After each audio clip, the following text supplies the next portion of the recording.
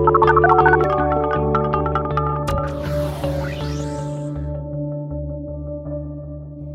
and welcome to The Pollsters. I'm Margie O'Mara, Democratic pollster with GBAO. And I'm Kristen Soltis-Anderson, Republican pollster with Echelon Insights. And each week we bring you the polls driving the latest news in politics, tech, and pop culture. So how was your weekend? It was so beautiful out. It was so beautiful out. My big news in my life over the last week was that Wally ate an entire apple pie and went like low-key mildly viral for it. We had a Memorial Day barbecue. You mean like internet viral, not like stomach viral? No, he surprisingly fine. His internal organs are all A-okay. No, I had like left to go out for the evening, and he's generally fine if you like leave him in the morning. Like he doesn't mind hanging around the house doing a snooze during the day. Right. But in the evening, if you leave, he gets real angry, and that's when he like goes hunting for food and mischief. And so he found on a counter that I thought was way higher than his capacity to reach, he found the remnants of an apple pie from our Memorial Day barbecue, and the video from our like little nanny cam in the house of him like dragging the pie off the counter with his mouth and it's splatting on the floor and then him like disappearing to go eat it was I found amusing. Tweeted it just because it was like a Daily Wally update, and then all of a sudden like it became a thing. So it's kind of Wally's fine, everybody. He's great. It's kind of like the time we uploaded a video of Lucy when she was 7 months old, but we forgot to like make it so only the people with the link could watch it, and it now has like 300,000 views or something. we looked like 7 years later we're like, oh, I think we're YouTubers now. Like I don't know what's happening. But we went to a party at somebody's house who has a dog, a rambunctious dog, and a spy cam to watch the dog. And Beckett and the dog were like chasing each other, and then like Beckett and Lucy were doing tug of war with the dog's toy as if they were dog. Like it was just not clear who was in charge of the three of them and who was the dog and who was the kid and who was the like bigger alpha? Kid. And then when they saw the spy cams, they were like, "Oh, now." And Beckett's like, "Can we move into this house because there are spy cameras?" I'm like, "I don't think." So he's like, bring on the surveillance state. like, does that mean I could leave you alone at home because you have spy cams? No, now he has a future as a reality TV star. Great. Sign him up for the next season of The Bachelorette. Fantastic. As long as there's like competitive eating and like throwing, then he'd be the winner. You know what? There's plenty of reality shows that check those boxes. So he's going to be fine in the new economy, Margie. He's going to be fine. Okay. What are the top lines? We're going to talk a little bit about the aftermath of the Mueller presser, and we're going to talk a little bit about people's reactions to made-up news. The millennials are coming, guys. David Brooks has written a column about it, which means they're so hot right now. They're so hot right now. It's real and it's happening. So we'll talk about that. Some polling on voter views on moral values, and do people think the country is morally on the right track? We'll talk about some fresh polling on the abortion issue and a question that has Margie particularly incensed about quote-unquote women's issues. You are going to want to stick around Lady for things. this. Lady poll. You're going to want to listen to this. We'll talk about some views on the census, asking about citizenship in the upcoming census. We'll do a quick check-in on a fun statistical artifact that is sending one Democrat to the debate stage. And finally, are you going on a summer vacation? We will look at polling about who is and who is not. Okay. So first, Mueller report. This comes from one of our pollster squad of Ariel Edwards-Levy did some polling on the Mueller report about, and this was interesting because I've seen folks like tweet like, would you believe that people don't even know that the Mueller report has been made public? I'm like, yes, I would. I would believe that. So this was a poll that tried to ask specifically about Mueller's quote about exoneration, this question of the message when the Mueller report was initially complete but not fully publicly released, and Attorney General Barr released a summary memo, and did that change the narrative about what people thought was in the reports that then Mueller seemed to want to correct by then basically reading from the report, more or less summarizing what he already said in the report in a public statement.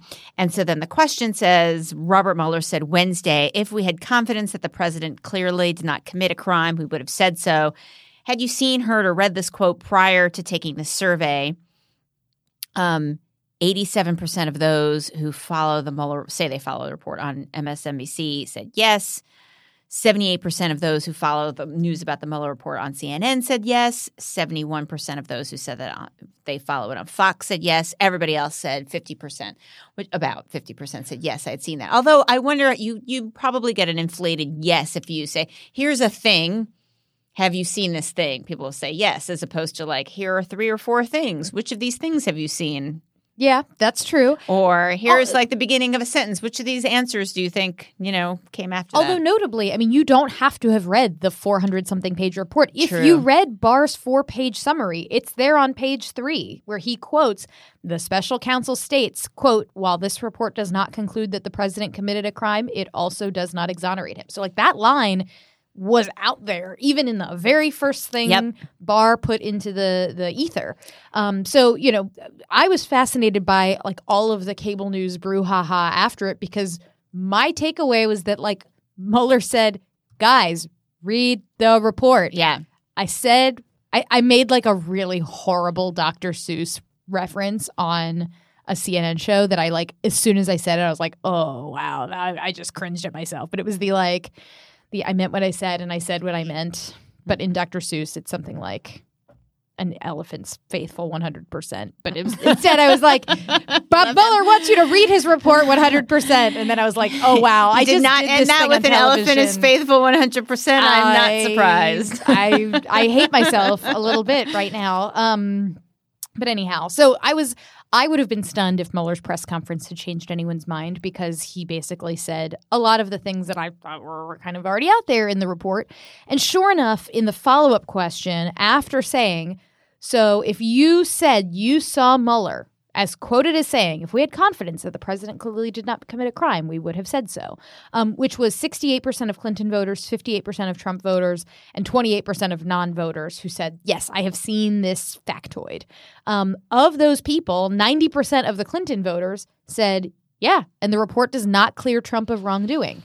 But 74% of Trump voters come to the conclusion that, yeah, he says it does not exonerate him, but the report clears him of wrongdoing. So, it continues to be a Rorschach test. If you like Trump, you think the report proves why you should like him. And if you don't like Trump, you think the report proves this is why I don't like this guy. Yeah. It's interesting, right? So is it because people have a separate there's a separate meaning to their mind of Mueller saying his quote and clearing, right? Mm-hmm. Those are two separate things. Clearing someone of wrongdoing versus clearly having evidence of this does not exonerate. Well, there's the 2 volumes of the report, right? So in a way, the first volume, which is about the Russian interference, clearly outlines all the bad things that Russians are doing and all of the like shady contacts they did or didn't have. But volume 1 is a little more clear that like it does more of the quote unquote exonerating, if we're going to use that word, than volume 2, which is where they do the like, we decline to decide whether the president committed obstruction of justice or not. So it could also be that people are conflating like the finding of volume 1, which was we find insufficient evidence of a criminal conspiracy, versus the second volume where Mueller's like, we're going to take a pass on this one because it's kind of murky and we couldn't charge him anyways because he's the president. So Congress, to you. Like there's a difference between volumes 1 and 2, and maybe the Trump voters are just really focused on volume 1. Yeah, or maybe they're just like, the president tweeted that he was completely exonerated, and so that's what I think. Or I'm not really sure what that sentence means because it's like a little legalese for me, and so I'm just going to go with what the president's tweeted. Yep, that's possibly it too. So there's also a new study that popped on your radar that you were fascinated by about people thinking that made-up news and information is a very big problem in our country. So this is Pew. So this is obviously a challenge in our current climate. And it's always been a challenge for people to feel like they are getting news that they can trust and they know how to get information. And there's a question about this here, and it's something that you've been, I'm sure folks who do focus groups have heard people say this for a long, long time. Like, well, I don't believe, what I hear. I go and check the record. And there was a question here. It wasn't exactly check the record, but there was a little bit like I go and do a fact check. Like that's what I do when I'm not sure about a news source. So there's a little bit of that in there. Like, what do you, it doesn't say like, how do you go check that? Where do you go check the record? But at any rate, there is this, long time worry that people feel that they can't trust the news. It's obviously magnified now for a variety of obvious reasons. The president encourages it. You have different, fractured news outlets, social media where people can kind of post all kinds of things. Then you have these kind of like trolly websites that put things that people want to click on that aren't news sites. They're not journalists.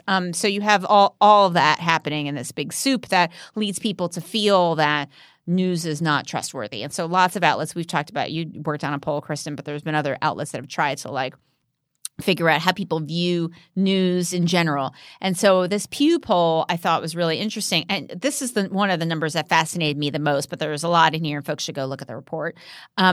Half of Americans think made-up news and information is a critical problem for the country. That part doesn't surprise me. It has here the percent of adults who say each of these things is a very big problem in the country today. It has a list of about 10 things. Made-up news is in the middle. 50% say it's a very big problem. I don't know how many points the scale has, but never mind that.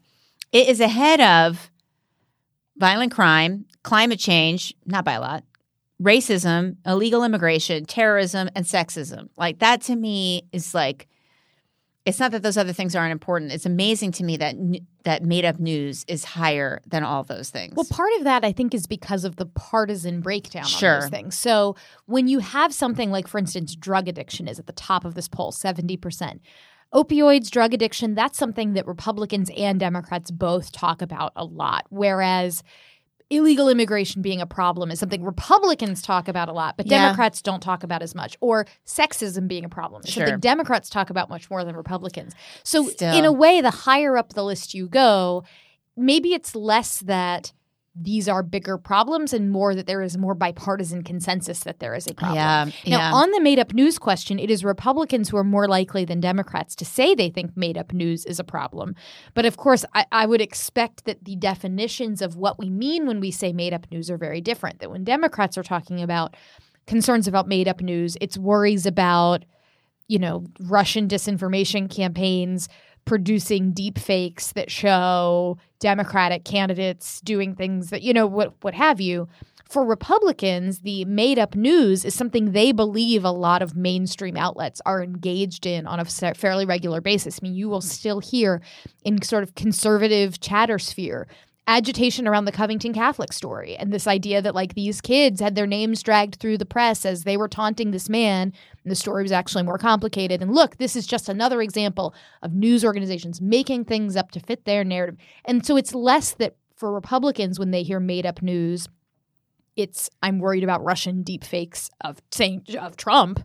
And it's more that they feel that mainstream outlets are engaged in making up of news. Right. They asked a question like how much of these things, cause confusion. It's a little bit different of like what are you thinking of when we say made up news? But they asked, how does it cause a great deal of confusion, some, et cetera. Made up news and information, right? That could be kind of anything. Video or images that are altered or made up, right? That's like the Nancy Pelosi video, for example, but there's obviously other examples. Breaking information that's not fact-checked or not checked, so that's stuff just coming out quickly and everyone kind of piles on. Factual information that's one-sided, and satire about an issue or event.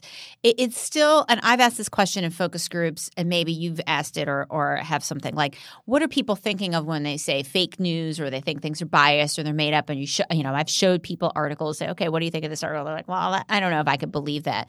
I don't believe the news. And I've tried to probe like, well, how do you think it works? Do you think like a reporter comes into work that day and is like, I have this great idea I just made up out of my imagination, or are people like digging, making more of a small story? Are they putting emphasis on a story that is, really not a big deal, but they're putting an emphasis because of whatever reason? Like, made up can mean anything. And I think it's hard for people to kind of respond to some of that. That's, I think, a pretty complicated newsy question for people, but it is it does make research on this topic pretty challenging. This breaking information that's not checked. Like, I'm not surprised that that's in here because that's certainly a thing that news outlets worry about. I don't think that's something that like a lot of regular news consumers worry about as much. But anyway, so I'm interested in that topic. I don't know if this sort of settles it, but I think that that's a hard thing to explore. The other thing that was interesting is journalists aren't seen as getting a lot of the blame necessarily for made-up news, but they're seen as responsible. So political leaders and staff are most likely to be seen as culpable for made-up news and information or creating the news and information, but a majority say the news media is responsible for figuring out what to do, for reducing the amount of made-up news. But there is a real partisan divide there where Republicans are far more likely to say journalists are to blame for making made-up news, while Democrats are more most likely to say that political leaders and staff are creating that made-up news. But there's actually not that big of a partisan difference there, but that's where Democrats are more likely to place blame. And more of both parties say foreign actors are to blame than say the public is to blame. And there's actually not that big of a partisan divide on the foreign actors question. It's just kind of where does it rank in the hierarchy? Right. For Democrats, it's like the second place thing they blame, and for Republicans, it's the 4th out of 5 place thing they blame. Right. If I'm reading this, or actually, no, it looks like it's tied. Perhaps I'm reading. Yeah, it's tied for second among Democrats. It just was an optical illusion from that chart. But, for Republicans, clearly they think that, activist groups, journalists, and political leaders on the other side are far more responsible than, say, like a foreign actor like Russia, where for Democrats, I assume political leaders and staff is very heavily Trump-centric. Right. I would imagine. Then they asked this other question that I thought was pretty interesting. Have you ever knowingly shared made-up news and information that you knew at the time was made up or later found out was made up? And about half of Americans have said they had done either of those, shared made-up news knowingly or unknowingly, unwittingly shared made-up news. Of the 10% of Americans who said they knew at the time it was made up, they said, well, why did you share this made-up news? And almost half of those said, well, it was to tell other people that it was inaccurate, which is interesting. About a quarter said because it was surprising or entertaining. And then, what's that, 18% to create discussion about it. That sounds so academic. I just wanted to have a discussion about this piece of made-up news. And then 8%, well, I liked it. I liked what it said. I enjoyed that made-up news. Does sharing an Onion article count? Oh, I don't know. I assume not. But, I guess people can interpret it however they want.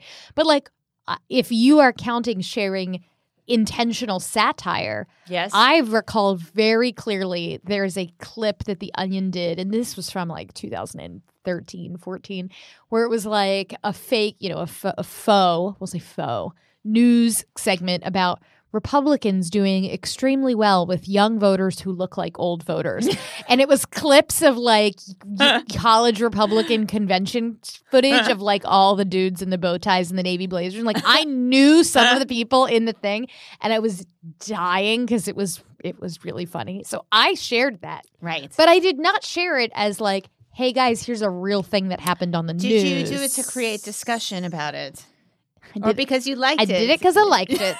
I did it because I liked it. Great.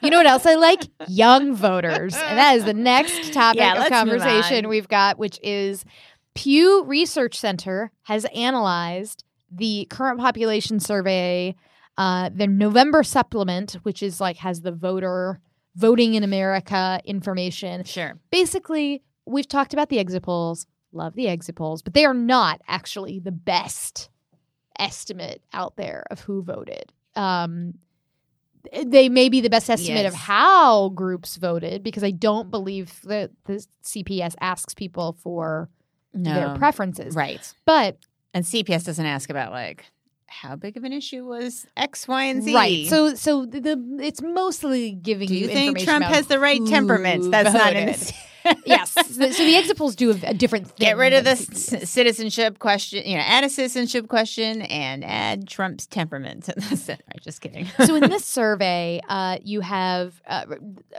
got a large-scale government survey being sort of leveraged to figure out who voted.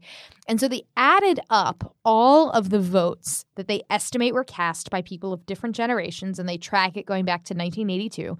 So guess what? No Gen Zers, millennials, or Gen Xers were casting votes in 1982 because we either weren't alive or weren't old enough to do so. But by the time you hit 2018, it's not just that there's an increase in how many votes were cast by Gen Z, millennials, and Gen Xers, because you would expect that, right? As more and more of those people become voting eligible, become older. It was that it nearly doubled. I mean, the weight of votes cast by the younger generation, I mean, it went up to 62 million. For boomers, there was an uptick compared to 14, which is a little bit more of a sleepy midterm, but it was only 60 million. So Gen Z, Gen X, and millennials, our powers combined, like Captain Planet or the Megazord in Power Rangers. Don't worry about it. It's just my millennial kid references. What are you talking about? Yes. You know what the Power Rangers are. Yes, I know what the Power Rangers are, but I didn't know anything. I didn't know what anything you said after that was. Do you know what Captain Planet is? No. Wow. No. That was the liberal indoctrination of my generation. It was why I really liked Al Gore in 1992. I was in the second grade. Sorry. So anyhow, what I thought was really fascinating about this poll, and it's not a chart that we have in our notes, but I've committed it to memory because it was amazing, is a chart that shows the turnout percentage among each generation. Again, 2014 midterm, super snooze fest. Very few people voted. For millennials, it was thanks a lot, everybody. Thanks. Great midterm for Republicans, so sorry. Good job, gang. Great for us. Millennials, I mean, it was less than a quarter of all eligible millennials voted in that midterm. I remember because I was in the middle of writing the selfie vote, and I was like, come on, guys.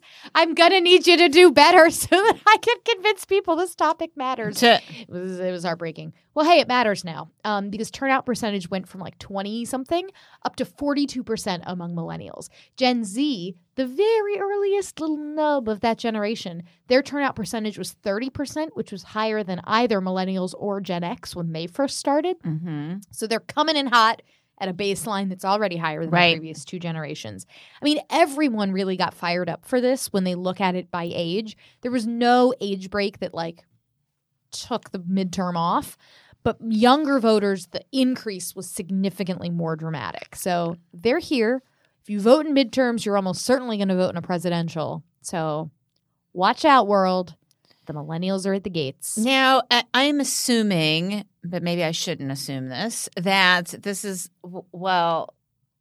there's obviously something different between 14 and 18 for everybody. But is there something about population growth? Is there some population trend in how these generations moved? Was there some sort of boomlet that blossomed? Or is this really just about, in 18, the young people were motivated and it was something unique to that generation? It wasn't as a function of people coming of age in some sort of faster rate. So the first chart could be explainable by something like that because we're just talking about raw numbers of votes cast. Right. But the chart that shows turnout percentage, yep. I mean, that's just a share of who is eligible. Even if there's suddenly we're a grillion kids who were born in 2000 and all just magically aged up, it's still the percentage that to me is the eye-popping figure. So good job, kids. Good job, my fellow kids. You did great. You voted. And do it again next time. And so what do you think that means for Republican chances in 2020 if this trend continues? I guess we haven't seen what a chart like this would look like with presidential year. I have been predicting doom for the Republicans at the hands of the millennials for quite some time. Indeed. I'm well on record on this fact. Let me present a counter argument, which is that it is possible that a lot of these young people who turned up in the midterms were already presidential voters. What was notable was just that they were now participating in off years. Right. So maybe it won't lead to a very different looking presidential electorate. But I am skeptical of that. I believe that you are very likely to see more young people who may last time around have been like, I don't really love Hillary Clinton. They both seem terrible. But Hillary Clinton's going to win, whatever. That's going to go away. And a lot of young people are like, guys, we have a chance to make Trump not president. I mean, given Trump's approval rating among young people, which is consistently bad, except among like one poll that happens every 6 months that suddenly like all of my buddies email me like, look, Trump's job approval among millennials is at 53%. And I'm like, guys, somebody just made this number up. Like, I'm really glad that you sent it to me because now I can tell you that it's garbage, but I digress. Great. Okay. Well, let's take a break and then we'll come back to see what we can all do about it. Are you good with people? Maybe you're organized or have a knack for numbers. Well, then chances are you've got skills that could lead to a new career. A Google Career Certificate can help you get a foot in the door with top employers in fast-growing fields like IT support, project management, data analytics, and user experience design. It's professional-level training developed and taught by Google employees. And it's all online, so you can learn around your schedule. Put your skills to work. Go to grow.google/certificates. All right, welcome back. So up next, we have a discussion on moral values.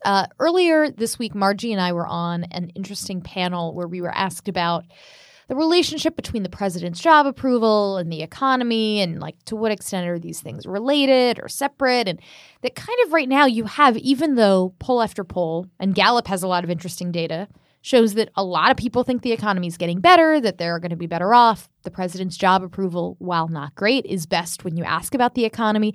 But nonetheless, questions about direction of the country are in pretty bad shape.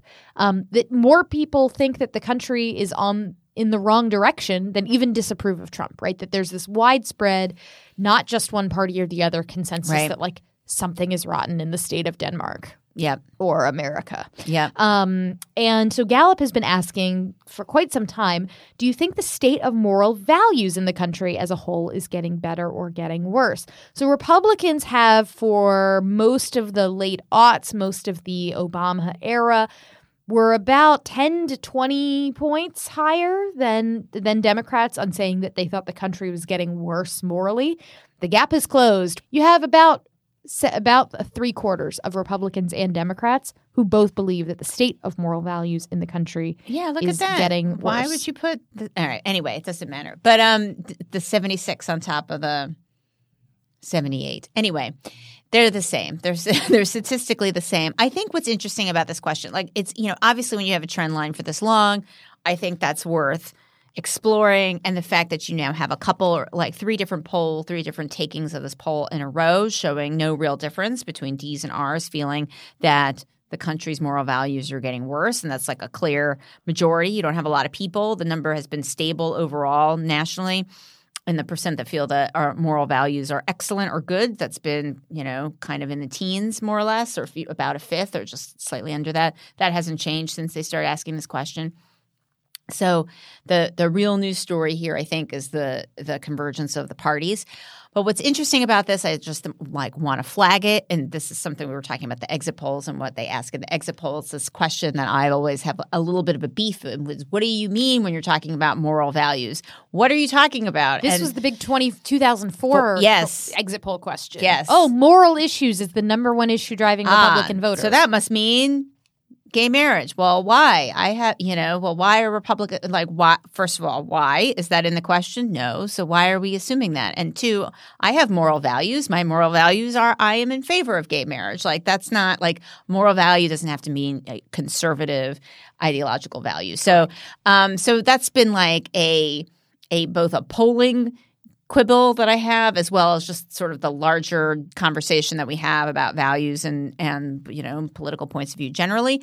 And the fact that you see, I think, Democrats being in a similar place to Republicans, does that mean that Democrats are thinking, yes, moral values have gotten worse because of what we see under President Trump, because of the, he's been fanning the flames of racism and sexism, and those are moral values that we find abhorrent, and so we see moral values getting worse, and family separation, et cetera. Like, what are Democrats responding to when they see that? Or are they talking about corruption, which is also a moral value? It could be, we don't know, right? But It's interesting to me that there's something happening here. We can't really tell from the question. But even if the issue mix of what people think of as moral values is constantly in flux, that almost makes it more fascinating that this number has seemed relatively stable-ish-esque. That people they always think we're going to hell in a handbasket. Like, they always think it's getting worse. It's getting worse. One thing that we know we can be stable about is that it's getting worse. Yes. Well, there's some other polling that we've got from Pew that's looking sort of forward-looking at what do people predict about the future of an issue like abortion. So the politics of abortion is sort of well-covered territory. We have talked about it on this show. It will come as no surprise to you to hear that 56% of Republicans would like abortion to be illegal in all or most cases. Only 20% say illegal in all cases, which is why there has been consternation on the right about what is going on in places like Alabama by sort of taking the position that is not even a majority position within the GOP, but I digress. But you have 76% of Democrats who say they would like abortion to be legal in all or most cases. The plurality, 40% say legal in most cases, but not all. 36% of Democrats say legal in all. What is more interesting about this poll is not, oh, hey, Republicans lean pro-life and Democrats lean pro-choice or whatever. It's what people think the future of the issue will look like. And this, to me, is fascinating because there has been – I assume you have not been immersed in David French Gate on the Republic, which has dominated my – It's a cloud that went by that I'd not really noticed. So it is – but I saw there was a cloud. All my friends – fighting with each other, fighting with people I don't like. I mean, it's like the conservative movement, like everyone's just stabbing each other in the face on the internet. You might actually enjoy it now that I framed it that way. No, I'm just but Google's people stabbing each other in the face on Twitter. Have you seen John Wick? Never mind. If you also want to see people stabbing each other in the face, supposedly the new John Wick film has some of that. I think I prefer escapist right now. Fleabag. Right. Strong female characters, attractive men, foreign accents, nothing about American politics and or violence. Hey, you got me into The Bodyguard. That's what I want right now. That was a great recommendation. You've never let me down. Yes. So anyway, all of which is to say there's this whole big argument about is the conservative movement failing, like obviously the coalition in the Bush era, which was kind of robust, aggressive American foreign policy, married to social conservatism, married to free market capitalism. Like that was the fusion of these three different, Captain Planet, our powers combined. I'm going to make a reference again. Okay. And that's kind of fallen apart in the Trump era, right? Trump is like the war in Iraq was a huge mistake and free trade is not so great. And he personally does not live out super conservative values, although he's appointing judges but you should. Social conservatives really like. I mean, it's, but when the rest of us have so to. It's kind of meditating on this confusion. Right. And one of the points that was raised is that like conservatives for a long time have been sort of, leaders have been running on saying like, we're going to roll back Roe v. Wade and we're going to blah, blah, blah. But like it hasn't happened. And it still seems unlikely that it's going to happen. It's one of those things that like conservative voters keep getting promised by leaders in like fundraising pitches, but then it does not wind up materializing. And so that was just one facet of this like multi-dimensional, sprawling, intra-conservative brawl. All of which is to say, this poll question, people are asked, by 2050, do you think abortion in the U.S. will be illegal with no exceptions, illegal except in certain cases, legal but with some restrictions, legal with no restrictions? And a majority consensus, a sizable majority consensus, over 7 in 10 Republicans believe abortion will be legal in 2050, and 83% of Democrats believe abortion will be legal in 2050. So I think this is fascinating, right? Because there are so many of the, like, when Alabama passes this law, suddenly, like, people are putting on their Handmaid's Tale costumes and saying, like, we're headed toward Gilead. But, like, this poll sort of shows most Democrats actually don't think that's realistically where we're headed. So a couple things. So first, this poll, Pew does their fact tank where they're like, hey, you may want to see this thing that just came out, but it's not ripped from the headlines, but it's relevant. So this is from December. This is from 2018, so for the sure. end of the year. But still, at this, your point taken, right? Because obviously, during the Kavanaugh hearings in particular, and the this was Senate post-Kavanaugh's battles, yes, confirmation. there was a sense like there is a threat, like it's really happening this time. But you do see Republicans a little bit more likely, although the party's more similar than not, in what their views are toward where they think abortion rights are headed. Is this changing over time? Doesn't matter how you ask the question, because you have a whole lot of real estate here on the legal with some restrictions that's doing a lot of work, right? There's a whole world of some restrictions going on, and some restrictions can mean all kinds of different things, right? Mm-hmm. So, some restrictions can mean in some states there's one provider, right, in the whole state. So there's a lot in the details that would change people's points of view, but still at the same time, one of the questions that's evolving is, do people see these state level laws that are happening in lots of states as a sign that there is a threat coming to where they live if they live someplace else? So if you're talking about folks on the left, and what does that require? Does that require, are people hearing it? Does it require more conversation about it? If folks on the right keep pushing these very extreme laws, not just Alabama, but the ones in other states as well, is that actually going to change these numbers, in a real way? Because the right is like, yeah, no, the threat is coming. It is really coming. We're starting. We're getting ready. It's not, hyperbolic, but it's interesting that, it's interesting that at least in December that Republicans were more likely to think than Democrats that abortion was going to be illegal in the next 2050. And also, I wonder if the anchor of 2050 would change if we asked this about like 6 years from now or 10 years from now or 4 years from now or something like that. Yeah. Would that change as opposed to 2050 where you'd be like, maybe all this like crazy time will be over by then?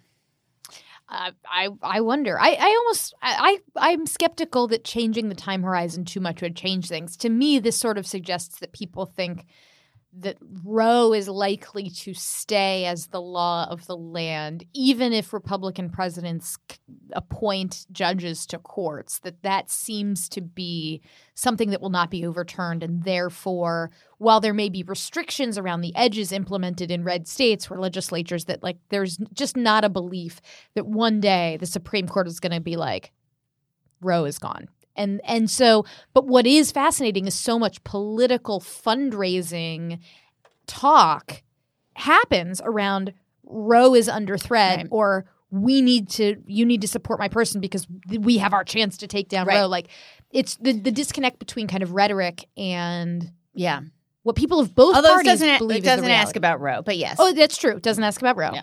And again, even if Roe was to be overturned, that does not mean abortion would instantaneously become illegal in some red states. Right, because this doesn't specify the nation or your state. Right. That's what makes this issue, even though people have clear opinions of where they are, makes this issue a little bit more complicated because you have different state laws, Supreme Court, lots of different legal kind of processes. Speaking of question wording, can we talk about this? Oh, yes. While we're on the topic of women's issues. Oh, Margie, take it away. So I have an issue. I have a women's issue, which is this question. And I get it. Look, I get it. We want to know these things, right? But this is from Morning Consult, right? And they ask, how important are these issues, the variety of issues? Let's see what the exact question wording is. And they do not, let's see, what does it say? They say, what's the most important issue to your vote? And they have the phrase women's issues, economic issues, security issues, education issues, seniors issues, energy issues, women's issues, and healthcare issues.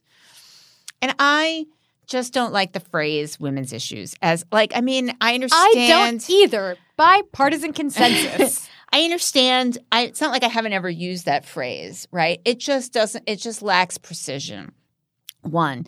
Now, not that these other things are, energy issues, I think, can mean all kinds of things. Education issues, maybe people have a little bit of, they're all a little bit broad. It's hard. I should just back up with saying it's always hard to say, like, what's the most important issue? It's hard to, those questions are harder to write than you would think, because do you just give the word immigration, or do you give it a poll, right? Reducing illegal immigration, or two people can think immigration is important for treating immigrants with respect, whatever. There's all if it's guns, right? Do you support stronger gun laws, or are you, worried about the government, taking away your guns, right? So if you use the phrase, just the word guns, then people can answer no matter whatever they think. But this is among Democratic primary voters, so you could give it a little bit more. You could elaborate what you mean, but if you get too specific, then you may lose people. They're like, well, I'm for climate change, but I'm not, but it's not like so much for energy. I wouldn't say it's energy issues. It's something, whatever. So people can get kind of tied up in the details when they answer this if you are too precise in the question. So it just really matters on what you're trying to find out. However, all that said, so I don't begrudge anybody trying to grapple with how you ask this question.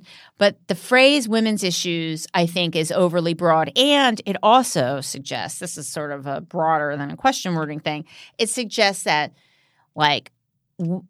these other issues are not women's issues, that women's issues are just some group of things that women care about. Are we specifying abortion, or are we talking about other things? I don't know. It's not clear from the phrase women's issues. And then everything else is like a man's issue, and that women's issues are not any of these things. When women may feel that, healthcare can be a women's issue, that education can be a women's issue, that economic issues can be a women's issue, et cetera. So, or seniors issues. So I feel like the phrase women's issues is problematic. And to look at this trend line to go from 9 to 14 and say, women's issues are X, is, to me, feels a little like over-interpreting. The end. Rant over. I will just say I agree. All issues are women's issues.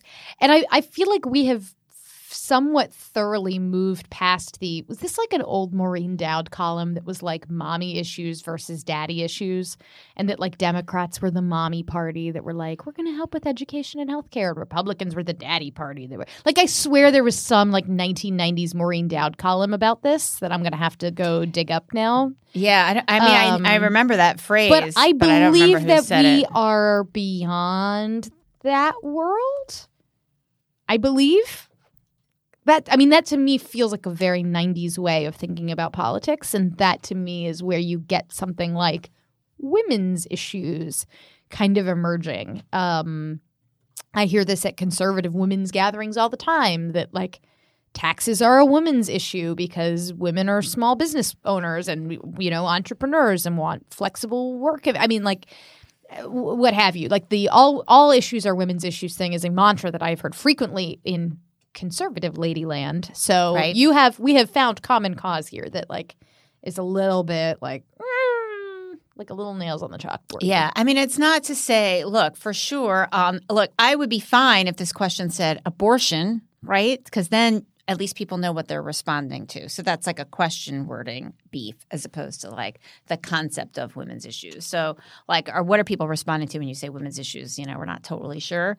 But yeah, I do think it's important to be aware of sort of the challenges that women face as citizens, and do they have are there women who do women feel underrepresented, or do they feel like the needs that their needs, not as women but their own needs collectively as women, are not represented or treated fairly or given the fair shake of the powers that be? I think that's perfectly reasonable conversation to have in the Democratic primary. It's just the phrase that now it's women's issue time. Okay, now back to everything else. Like that's the part that I find a little nails on the chalkboard.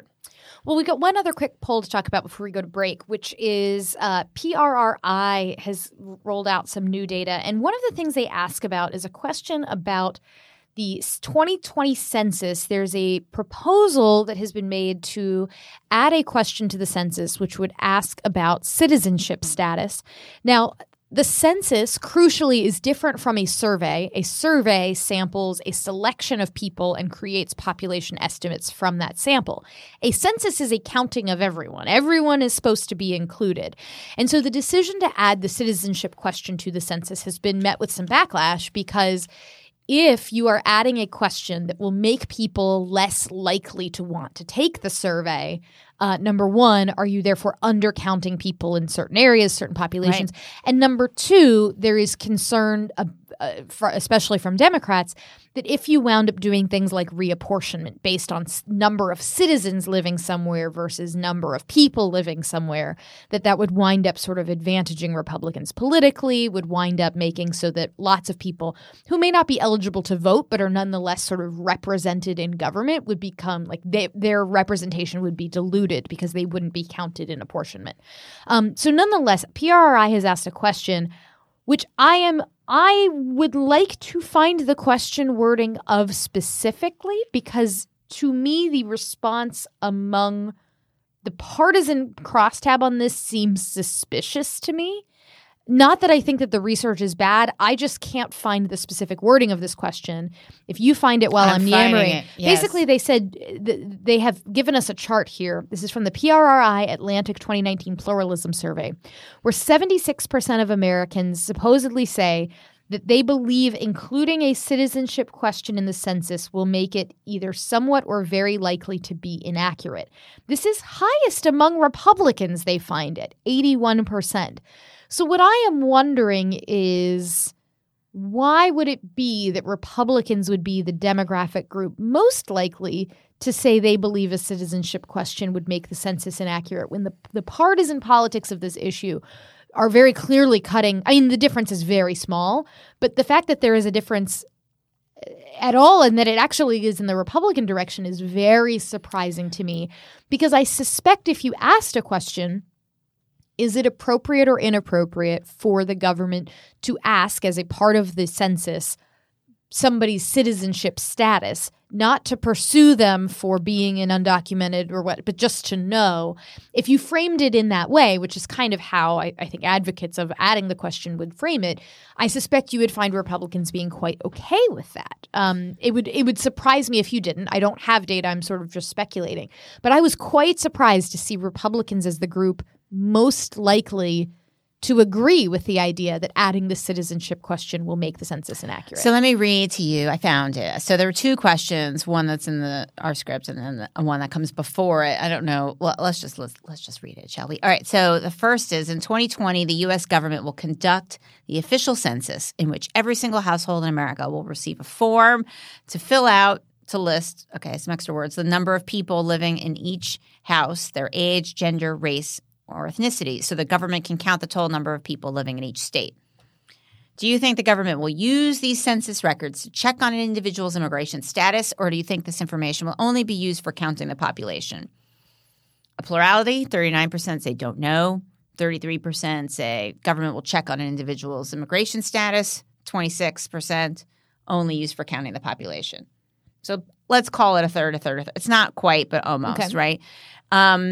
But more say I don't know, because but is that anchoring people, or is it priming them in some way to think about the census in kind of a negative way, perhaps? In an illegal immigration context. Right. Which would actually, in a way, kind of explain, if you are a Republican and you are more likely to believe that something like illegal immigration is a huge, widespread problem, then actually, given that setup, that explains a lot more why Republicans would be this group most strongly of the mind that adding a citizenship question would bias the results of the census. So then here's, but we don't know the party breakout for that question. Okay, right. So then after it says, for the first time, the 2020 census may include a new question that asks individuals if they are a legal citizen of the United States. In your opinion, how likely do you think it is that the census will not get an accurate count? Because some people will be worried about answering this question. Will not get an accurate count. So that, by giving me that question wording, that explains to me why Republicans are so high.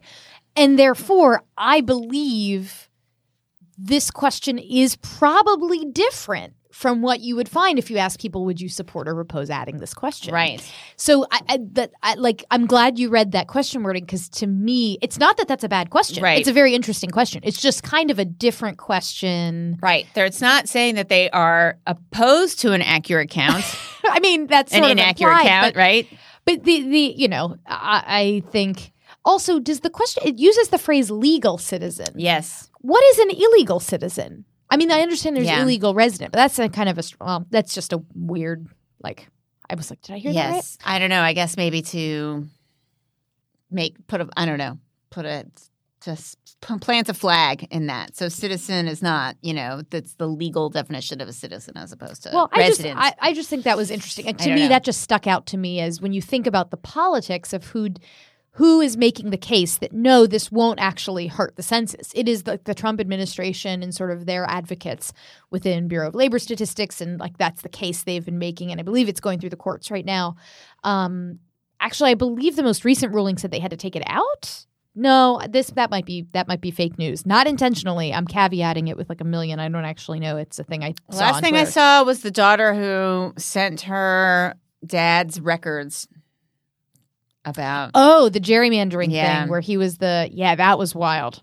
Let's dig into that on a future show, or we should get Dave Wasserman in, because he was one of Dave Wasserman's sources for a long time. Oh, really? About all things gerrymandering.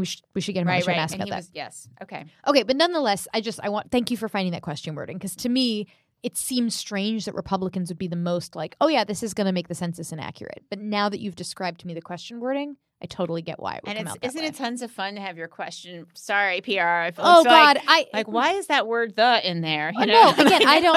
It's that's the kind of thing where you're like, no, don't do it. No, we do it to everybody else. Robert, Sorry. we love you if you're Sorry. listening. Robert from PRI, we love you. We love you. Yeah. But I'm just, that now explains to me something that was kind of a weird mystery when I first saw that number. Now I get it.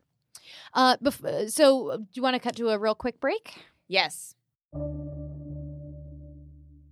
Support for this podcast comes from Invent Together.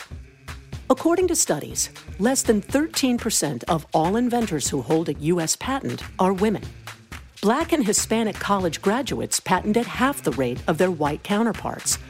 But we can fix that by increasing participation in innovation and patenting by underrepresented groups.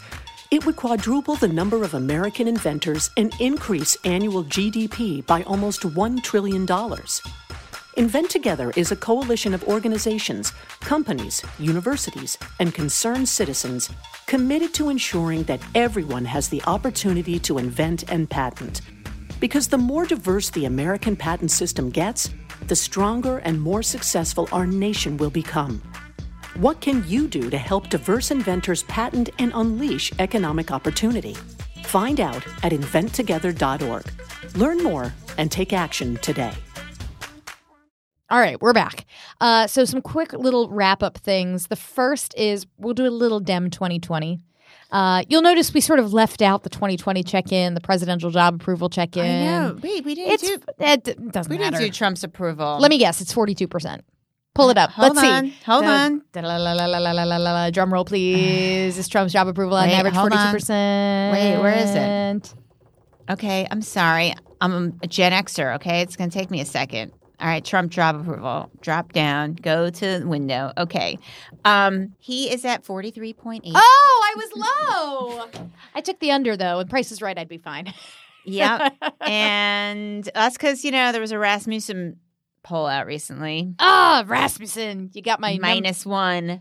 So that's why. Okay. Well, I was close. He's got two numbers in the last kind of chunk that are closer for him, is the Rasmussen and Harvard Harris, done by he who has no name, whose name we will not speak. Okay, so speaking of names, that's where he gets his best numbers. Anyway, yes. Speaking of names, we have a really interesting story about people choosing in the latest CNN poll that they will vote for someone in the Democratic primary who they have never heard of before. So, as I'm going to screw this up because I am not as in the weeds on the wonderful world of how do you qualify for the Democratic debates as perhaps Margie is.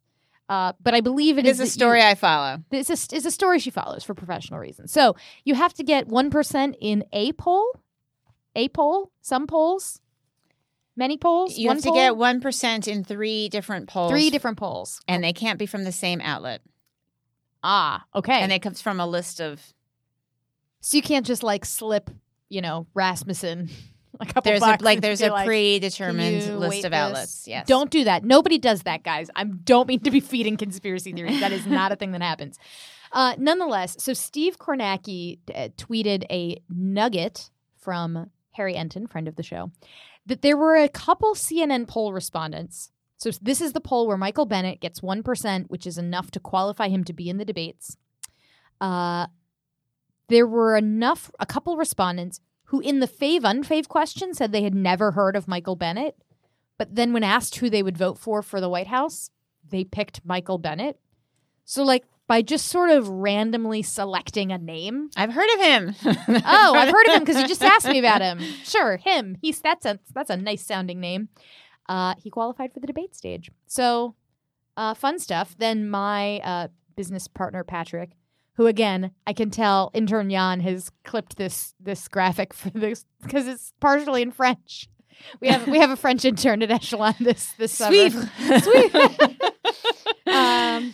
Does that mean he doesn't follow Patrick? He doesn't follow Patrick. Oh, Jan, you've been called out by your own screen grab. Yikes. Or maybe he's just not logged in the browser. Maybe he's in incognito mode. Not logged in the browser. You need to sweep. Everyone must sweep. Patrick Ruffini. He's always getting me into trouble on Twitter.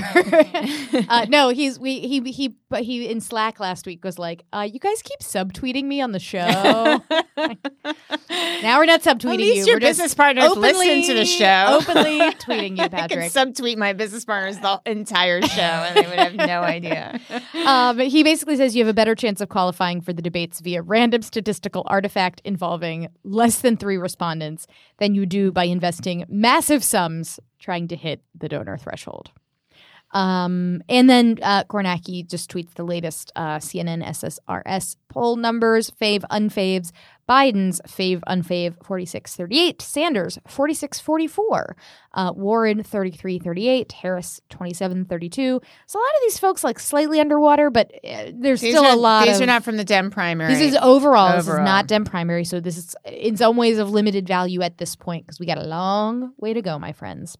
Speaking of going a long way, are you going a long way anywhere fun this summer that you can disclose on the show? No, I didn't think so. Okay. One beach location and then one kind of somewhat near scenic route toward family location. So those are the 2 that we have planned. Nice. I feel like I'm going to spend most of the summer in the Mountain West. I have my Echelon Insights embroidered fleece, which is going to be so crucial for the Aspen Ideas Festival. Yes, we're going to be at the Margie Aspen. Margie and I are going. Yes. If you have ideas and are taking them to Aspen, we have where all ideas are made. We have an office fleece, but it doesn't have the O on it, so I don't take it. It was from last year. It's like a limited edition.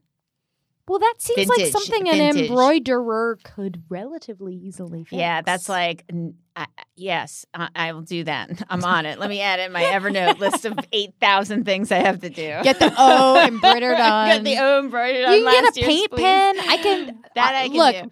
My time being a college sorority president taught me some crafting skills that I think could really come in handy. I do have a $4 modding out your fleece. Hot pink hot glue gun, so maybe I should do that. That's all you need, man. You got the tools. Yeah, we'll be in Aspen this weekend. I'm going to be headed out to Park City for what I lovingly call Romney Fest, sure. Mitt Romney's E2 Summit. I'm not sure what else I can say about it except that I will be there, and it is in a mountain, and it is in the West. So lots of this summer I'm going to be spending in mountains. Yeah. But only 52% of Americans, according to a survey from Bankrate that we have no methodological details on, but that's okay because it's the end of the show, 52% of Americans are planning to take a summer vacation this year. The most common reason that people say they are not planning, I assume, is that they say they can't afford it. This is a confusingly written news article, as they usually are for this part of the show. The big factors are things like daily bills, paying debts. 29% of Americans reportedly have more credit card debt than savings. Others had things like family obligations, inability to take time off work, health or age complications. I feel silly that I have been reluctant to plan any sort of more travel this summer besides these like work junkets to mountain locations because I don't want to leave Wally. And you can't really bring him because he's like 80 pounds and you can't bring dogs on planes in hot weather. And so poor Wally, we're boarding him for the first time this weekend. He seems like he'd be fine. I'm My sure neighbors he will be take fine. their he big dog survived a everywhere. Turkish shelter. Like I'm sure whatever frou-frou hipster dog boarding situation we find for him will be totally fine. There is a dog hotel out by Dulles, I kid you not, that has like a pool.